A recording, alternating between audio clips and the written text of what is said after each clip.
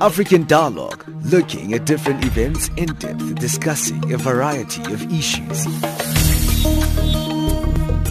What we see here is a clear violation of, one, the rights to privacy of Tiwonge and Staden. The position of Greenpeace is that it's been a disappointing meeting.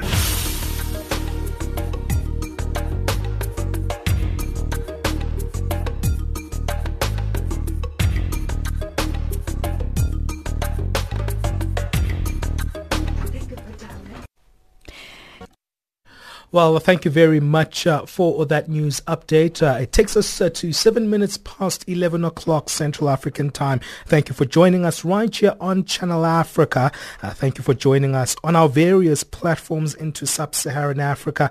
Remember, we've got our main service on shortwave on the frequency 9625 kilohertz on the 31 meter band to Southern Africa, and DSTV in South Africa. We're on that channel 802 on the audio bouquet, and we are in some countries in the SADC region who have that particular channel, and you can also listen to us from outside the continent and even within from www.channelafrica.co.za. Well, everyone has been talking about FOCAC, which is the Forum on China-Africa Cooperation, which concluded its third summit meeting in Beijing yesterday, where a vast majority of Africa's 55 countries sent their top leaders to join Chinese President Xi Jinping in Beijing. It's all about strengthening relations between China and Africa. And this year's declaration and actions were adopted, really focusing on this theme titled toward an even stronger China-Africa community with a shared value.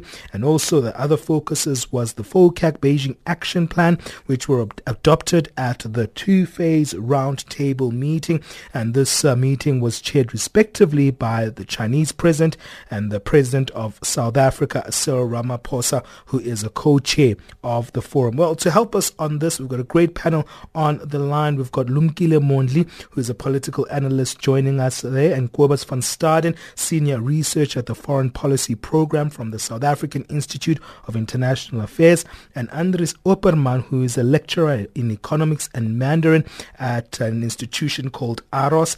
And we'll start the conversation with you, Cobus, in terms of looking at this particular summit. There was so much that was addressed at the summit, but there was a tone that was very, very on a defensive mode. We heard both the presidents of China and South Africa really standing against this idea that this collaboration between China and Africa is a new form of colonization, which is at the attempt of China. It seemed like they were very, very insistent on the narrative that seems to dominate. So when we speak about China's involvement with Africa, what was your take on that mode of talk that we heard from both presidents? It was interesting for me that they addressed it so directly. That theme, the idea that China is a neo-colonial power in Africa, we've seen that theme coming up for many years. And I find it quite a problematic way of thinking about the relationship. The relationship is very unequal. So that is true. You know, China does have a lot more money than Africa. But I think calling the relationship colonial, you know, is in a sense whitewashes the actual crimes of the actual colonial era when Europe was controlling Africa. So, you know, China might be problematic in lots of ways, but it's not a violent power the way that Europe was.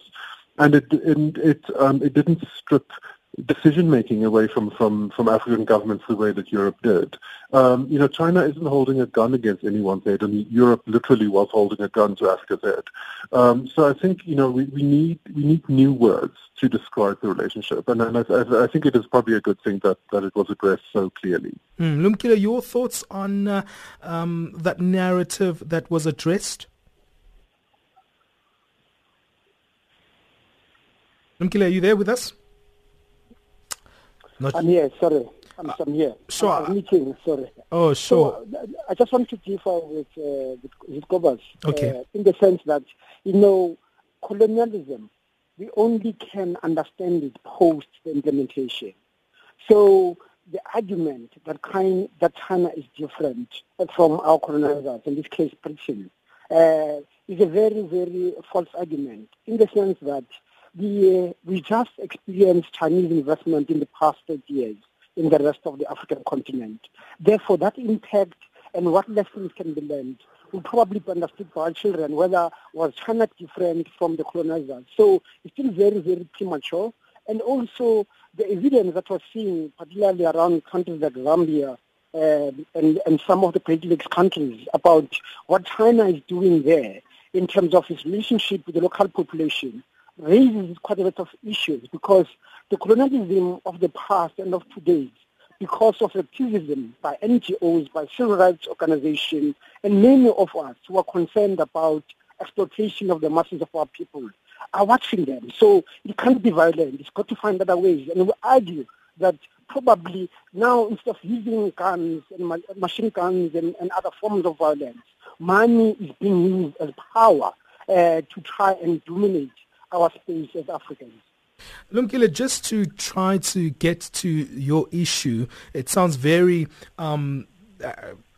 very political from your perspective, but I want you to unpack really why you have such a great criticism on this relationship. Well, my concern about the relationship really is that currently the African governments themselves have failed their own people. I mean, many of them were freed in the 1960s, and they are still a basket case. Some of them are worse than they were when the colonizers left them in the early 60s.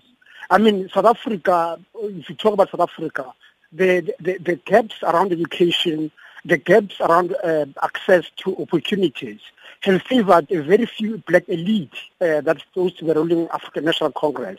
So those issues are African issues, and African leaders aren't going to get away with that lack of accountability by getting money from the Chinese.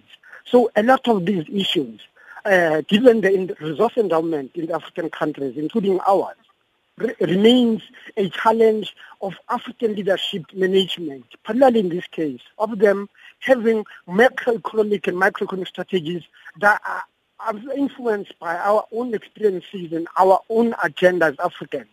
So this agenda where every time you see that the Chinese now in the parts of the British or the Dutch, as long as Africa continues to pursue its development agenda by begging bowls and trying to steal other people's ideas, Africa is going to continue left behind, and the children of Africa will continue begging and becoming a basket case of being fed by the rest of the world that is killing itself. I get your viewpoint. Andries, what are your thoughts? Very differing views that are coming both from Cobus van Staden and Lumkile Mondi.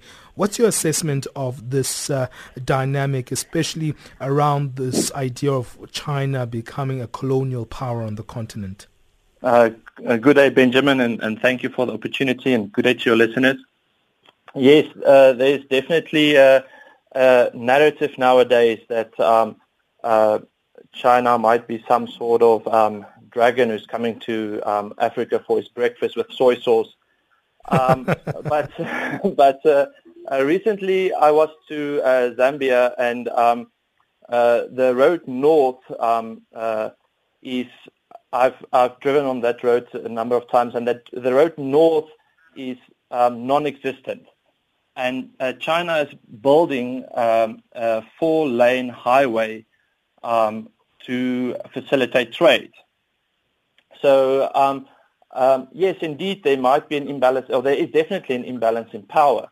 But also the relationship is not one-sided at all. We do get benefit from it. There's a famous Chinese proverb which says "Jing Di Ji Wa," and this proverb is saying that don't be a frog in a well. So we tend to have a narrow view of what we know and what we have experienced. But that does not necessarily mean that the only thing out there is a blue sky. If you get my point. Okay, I get your point, and I just also want to look at how this relationship is manifesting itself. And you're right, Andries, because there has been a huge infrastructural project on the African continent that is happening through China's investment. I want to look at those particular investments and what they mean for the continent. Let me come to you, Cobus, because you work in this particular area a lot in terms of your research. We know that African countries are setting their target on getting billions of dollars of foreign investment from China. The big question that most people are now asking is that when we're looking at China, we're seeing an infrastructure investment deals to 53 African countries. China has loaned around $125 billion to the continent from 2000 to the year 2016. This is according to the China-Africa Research Initiative at Washington Johns Hopkins University School of Advanced International Studies. But the big question is maybe that narrative of Andries is what we needed to see in terms of, are we seeing this investment translating to any socio-economic changes on the ground, and especially that infrastructure development ambition that Africa has? Well, China is doing a lot of, as you say, a lot of investment in infrastructure. A lot of that investment is also into cross-border infrastructure. So it is train lines that connect countries rather than just connecting cities. And we see that a lot in East Africa, for example. So those have direct, socioeconomic benefits. It is now, the time, for example, to move from Nairobi to Mombasa on the Kenyan coast has been reduced from days to hours, thanks to a new Chinese train line. So in that kind of sense, infrastructure is very useful and it tends to help. The issue is whether African governments are proactive enough in terms of demanding the best deals from China, and then also making sure that these deals are implemented in ways that have the maximal social impact in the country. So Chinese companies tend to have a set of priorities that they want to make sure that things come in on budget. They want to make sure that they come in on time. And so from their perspective, it's just easier frequently to work with mostly Chinese workers. African governments have been relatively successful in getting more and more African workers hired and getting more and more African companies, especially like resource companies like cement manufacturers, for example, to be pulled into these projects. They can do a lot more to boost that and to widen the social impact. But a lot of it we have to, as Africans, we have to take into account that our governments have a lot more power in relation to China than we think. So African governments can set the terms, but it comes down to putting political pressure on them to do so. And in terms of that, why haven't we seen that, demand being made by the African continent? Because we do have a huge market, we have a great youth demographic, and these projects can actually allow young people to be employed, and also we've got resource extractions as well on the African continent. So we do have some sort of capital to leverage upon, Cobus. That's true. However, what you find frequently with these kind of projects is that you need a certain amount of people who can push wheelbarrows, so relatively low-skilled work. And those, on big Chinese projects, those tend to be done by Africans. So you frequently have a kind of a 70-30 or 80-20 kind of split, where the kind of less skilled parts of the work are frequently done by African people.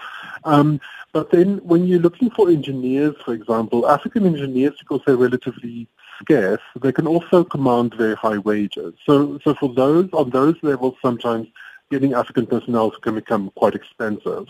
So it depends very much on the particular kind of African countries that you're looking at. In terms of looking at Africa as a market, I think China is actually quite far ahead with that.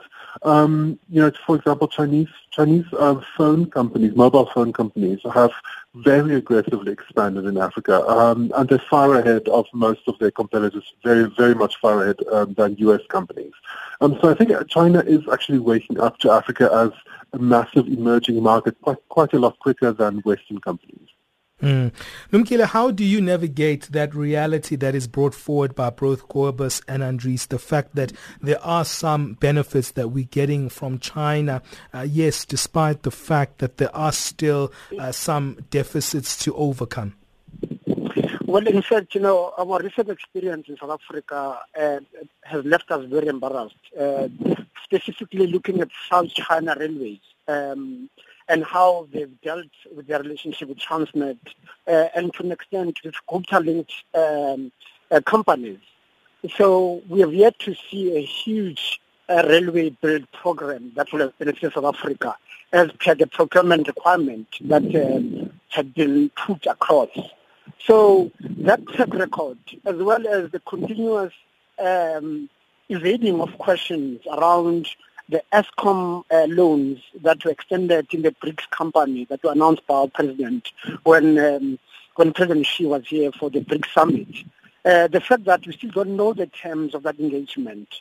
For us as South Africans who are really demanding accountability and transparent, we remain very vigilant that, their conduct and the conduct of our government, as long as it's not transparent, is going to make us very much wiser.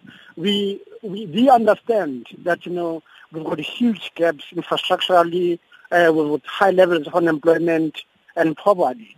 But that cannot be addressed by borrowing money at all costs. We need transparency, we need accountability as how that money is being implemented. So I remain very skeptical, given the fact that, as I've said earlier, that African governments go there blindly at a huge cost for the rest of the population. Let me take a quick break. I want you to deal with those contrasting views, Andries. After our break, we're looking at the China-Africa Cooperation forum that was taking place in Beijing. It ended yesterday. A lot of conversations taking place, and we heard a very strong outblast coming from both Chinese President Xi Jinping and President Cyril Ramaphosa against this narrative that Lumkile seems to insist is taking place, which is the fact that China is becoming a new colonial power on the African continent. Engage with us on our social media. What are your thoughts on that? We are on @ChannelAfrica1. That's our Twitter handle, @ChannelAfrica1. You'll see our post there. We will ask really the question around what is this relationship between China and Africa all about? Give us your thoughts, what you think as the listener. Let's take a quick break. We'll be back after this. Remembering Mama Albertina Sisulu. We will say whatever we are expected to say by the people, and we are aligning ourselves with the struggle for the people. We are aligning ourselves with the struggle for the liberation of the oppressed people of this country.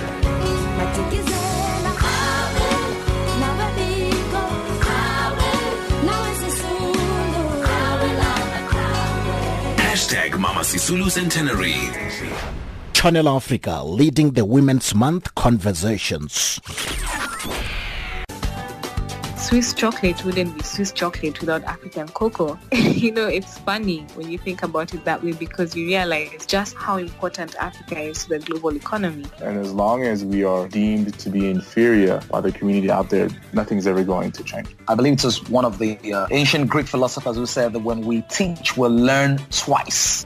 Hello, Africa. Welcome to 1000 African Voices on Channel Africa. 1000 African Voices every Saturday morning at 9 a.m. with repeats on Sundays between 10 and 11, as well as on Monday morning between 3 and 4 Central African Time. 1000 African Voices with me, Awurengwi C, on Channel Africa, the voice of the African Renaissance from an African perspective. Thank you for joining us. This is African Dialogue. We come to you every Monday to Thursday at 1100 hours Central African Time. Today we're looking at the FOCAC gathering that everyone in South Africa specifically has been talking about, and it seems like it's becoming even a mainstream story, the relationship between China and Africa. I was actually surprised how it was well covered in South Africa media this time around. And if you're just joining us now, we're joined by Cobus van Staden, Senior Researcher at the Foreign Policy Program, which is part of the South African Institute of International Affairs. And also we have Lumkile Mondi, a political economist, joining us on the line. And finally, but not least, we have Andries Opperman, who is a lecturer in economics and Mandarin at AROS. Andries, different views that are coming from both Cobus and Lumkile. Lumkile highlighting the issue that if these deals are not taking place in an transparent and accountable environment, then it poses a lot of questions around the nature of these particular deals, whereby Cobus van Staden is highlighting the fact that we have seen some gains that are taking place through this relationship, emphasizing what you started talking about in terms of the infrastructural development that we're seeing taking place through China. What are your thoughts? Yes, thank you. I want to pick up on something that both Cobus and Lumkile mentioned or reference to, is that we should remember that none of these investments are forced on Africa. So yesterday we have seen the Togolese president, Mr. Faure, that he's been pleading for an increase of Chinese investment in Africa. And we also know that our own president, Mr. Ramaphosa, has made the attraction of foreign investment a cornerstone of his economic policy. So the question for me is, what is the intent of these investments in Africa on China's side? Well, apart from the straightforward intent of profiting, one needs to deconstruct it, and I think my colleague Cobus might correct me on this, but for the biggest part, I think about 20% of China's investment in Africa goes to oil-related projects. But after oil, the majority goes to rail and road. I think it's about 18 or 18.5%, if I'm not mistaken. So if you hear rail and road, you should immediately start hearing the bells of the Silk Road.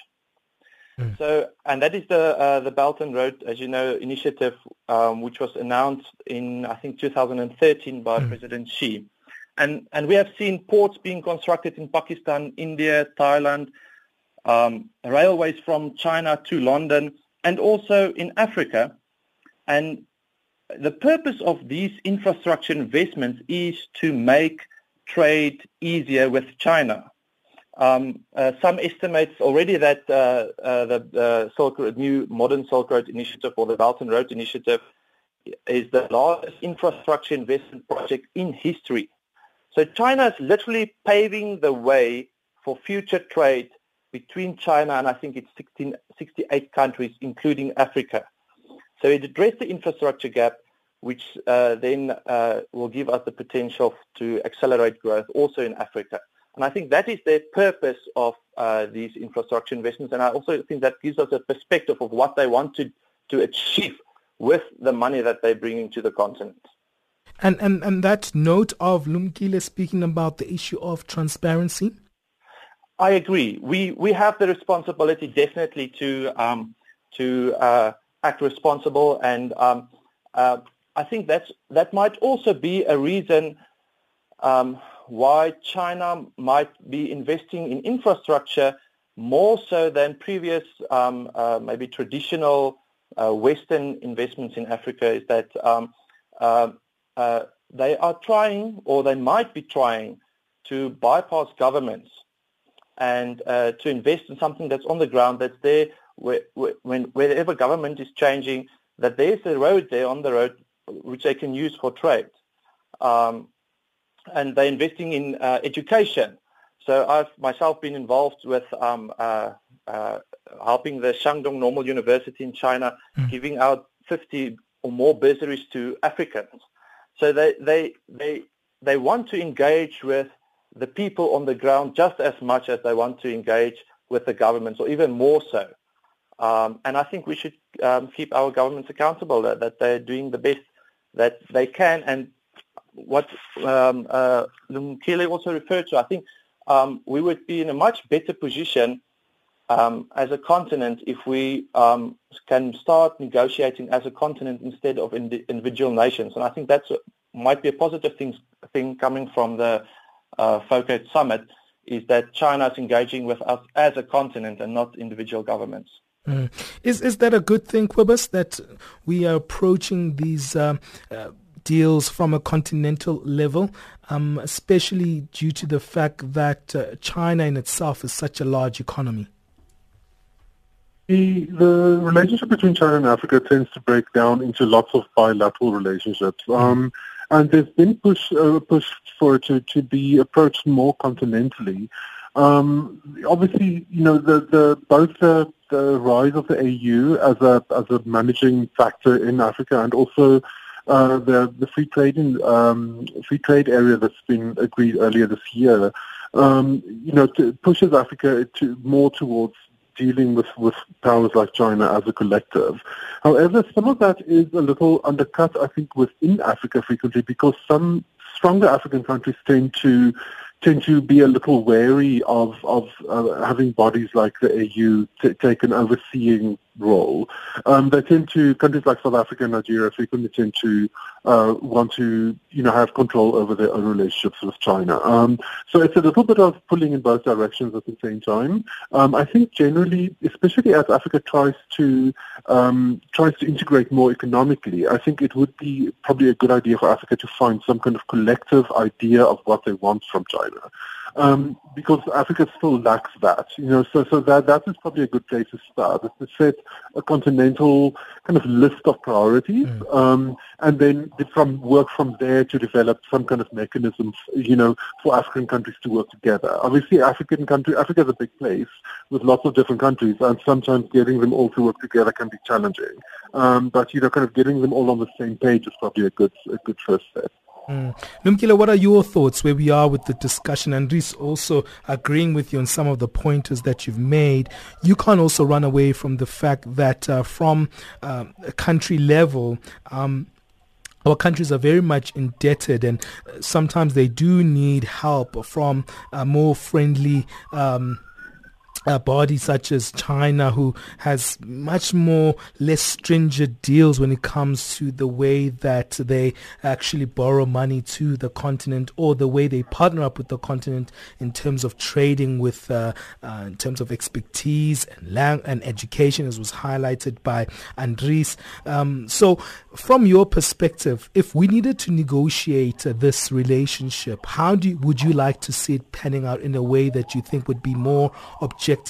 I understand you highlighting the issues of transparency and the ideas of making sure that there's accountability with governments. What more, from your perspective, would need to be done for it to be some relationship that is manageable? Well, our understanding of the continent is that one of the challenges, in fact, in South Africa is our foreign policy and our hands-off approach. Because, in the continent, we've got very many rogue regimes where human rights are completely being undermined, where people are forced to flee their own countries. I mean, look at our neighbor Zimbabwe, where we've got over 1 million Zimbabweans in South Africa. So we're just quite concerned that, in a relationship whereby the value system is not aligned. We've got a constitution. Our constitution supports human rights, supports individual rights, through a Bill of Rights. And ideally, we would like ourselves to be doing business with countries that have got similar value system, that pursue very similar interests. So to an extent that these regimes, some of them are rogue, they kill their own people, means that, we are reinforcing a behavior where in countries where civil society and people have basically been dislocated from the state, continue being oppressed through accessing these funds, which propel these regimes, who in fact, some of them end up taking money out of the country, out of Africa, and put it elsewhere because of weaknesses in governments in those countries. So this debate, I think, is going to continue raging on.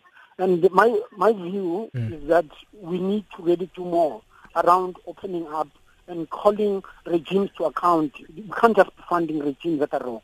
Okay, I'm going to take a quick break. You can hear there Lumkile Mondi on the line, still insistent and very much pessimistic and critical around the relationship between China and Africa.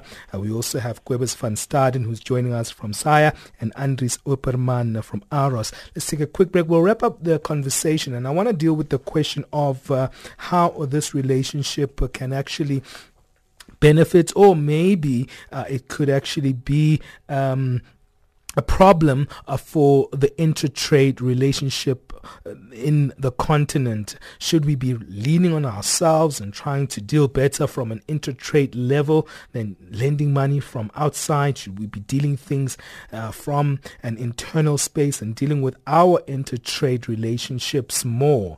We'll deal with that after this. Welcome to Change Your Game on Channel Africa, the African perspective. We are coming to you from Johannesburg, right here in South Africa. I'm Asanda Beda, your host. Change Your Game, the program that promotes open discussion and social dialogue as we highlight real issues in the African entrepreneurship ecosystem. Trevor Mumba now joins us in studio to talk about his entrepreneurial and personal journey. Welcome to Change Your Game, Trevor. Thank you so much. It's an honor to be here. Palesa Mukubung, who's a designer. Welcome, Palesa, to Change Your Game. Thank you. Your role at the 4th Annual Fashion Without Borders event? I just know that I need to arrive and do my part and do it really, really well. Yeah.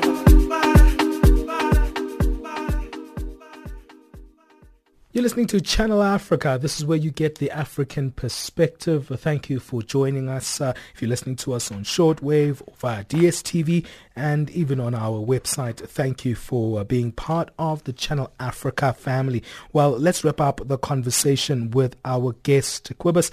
Let me start this part with you and deal with this question around intertrade versus cooperation of external forces, because some people say, this focus on getting money from China actually limits how we as Africa can work alongside, where someone else could argue that the investments from China also has an interest in making sure that there's more linkages with Africa working together from a trade perspective. What's your take on that? Well, yeah, I think Africa needs as many trading partners as it can get. So Africa needs to really focus a lot on intra-Africa trade because it's very low. If you look at blocks, regional blocks that have managed to develop very rapidly, like the Association of Southeast Asian Nations, the ASEAN group, the inter-regional trade is really quite a big part of their overall trade, whereas trade between different African countries is still very low. So that is very important. And then at the same time, I think Africa needs to set up trade relationships with as many partners as possible. China is one big one, but there's a lot of other ones, and they all need to be pulled in. And Andries, your thoughts? Cobus very complimentary in his answer, seeing a dual way in terms of Africa needs to do business. Your thoughts? Yes, definitely. So I think in some way South Africa needs to play the cards that they've been dealt. In 1994, China was, I think, the 22nd highest export destination of South African goods. In 2005, they were 9th. 2006, they were 6th. 2007, 5th. And in 2009, they become the first on our list of export destination. So they started from buying about, I think, 0.5% of our exports to buying every year about 10% of our exports. So they're definitely a partner that we cannot ignore. Just as Africa, we cannot ignore our neighbors. But I want to bring it to some basic trade theory that differentiation brings prosperity. And we have a huge opportunity at hand with China's rebalancing where they're refocusing their economy away from manufacturing towards the service sector, finance, retail, etc. So their economy is changing, and we have an opportunity to step up and in some way take their place. Instead of selling wood, we are selling paper. I think these, if we participate in trade with China in these terms, it will definitely be beneficial to Africa and especially to South Africa. Lumkile, your final thoughts? We think there's a huge opportunity, as Cobus saying, in intra-Africa trade, working very, very hard through the African Continental Free Trade Agreement. And China, in this case, might be useful in terms of really helping us in the infrastructure investments that can link trade to Cairo.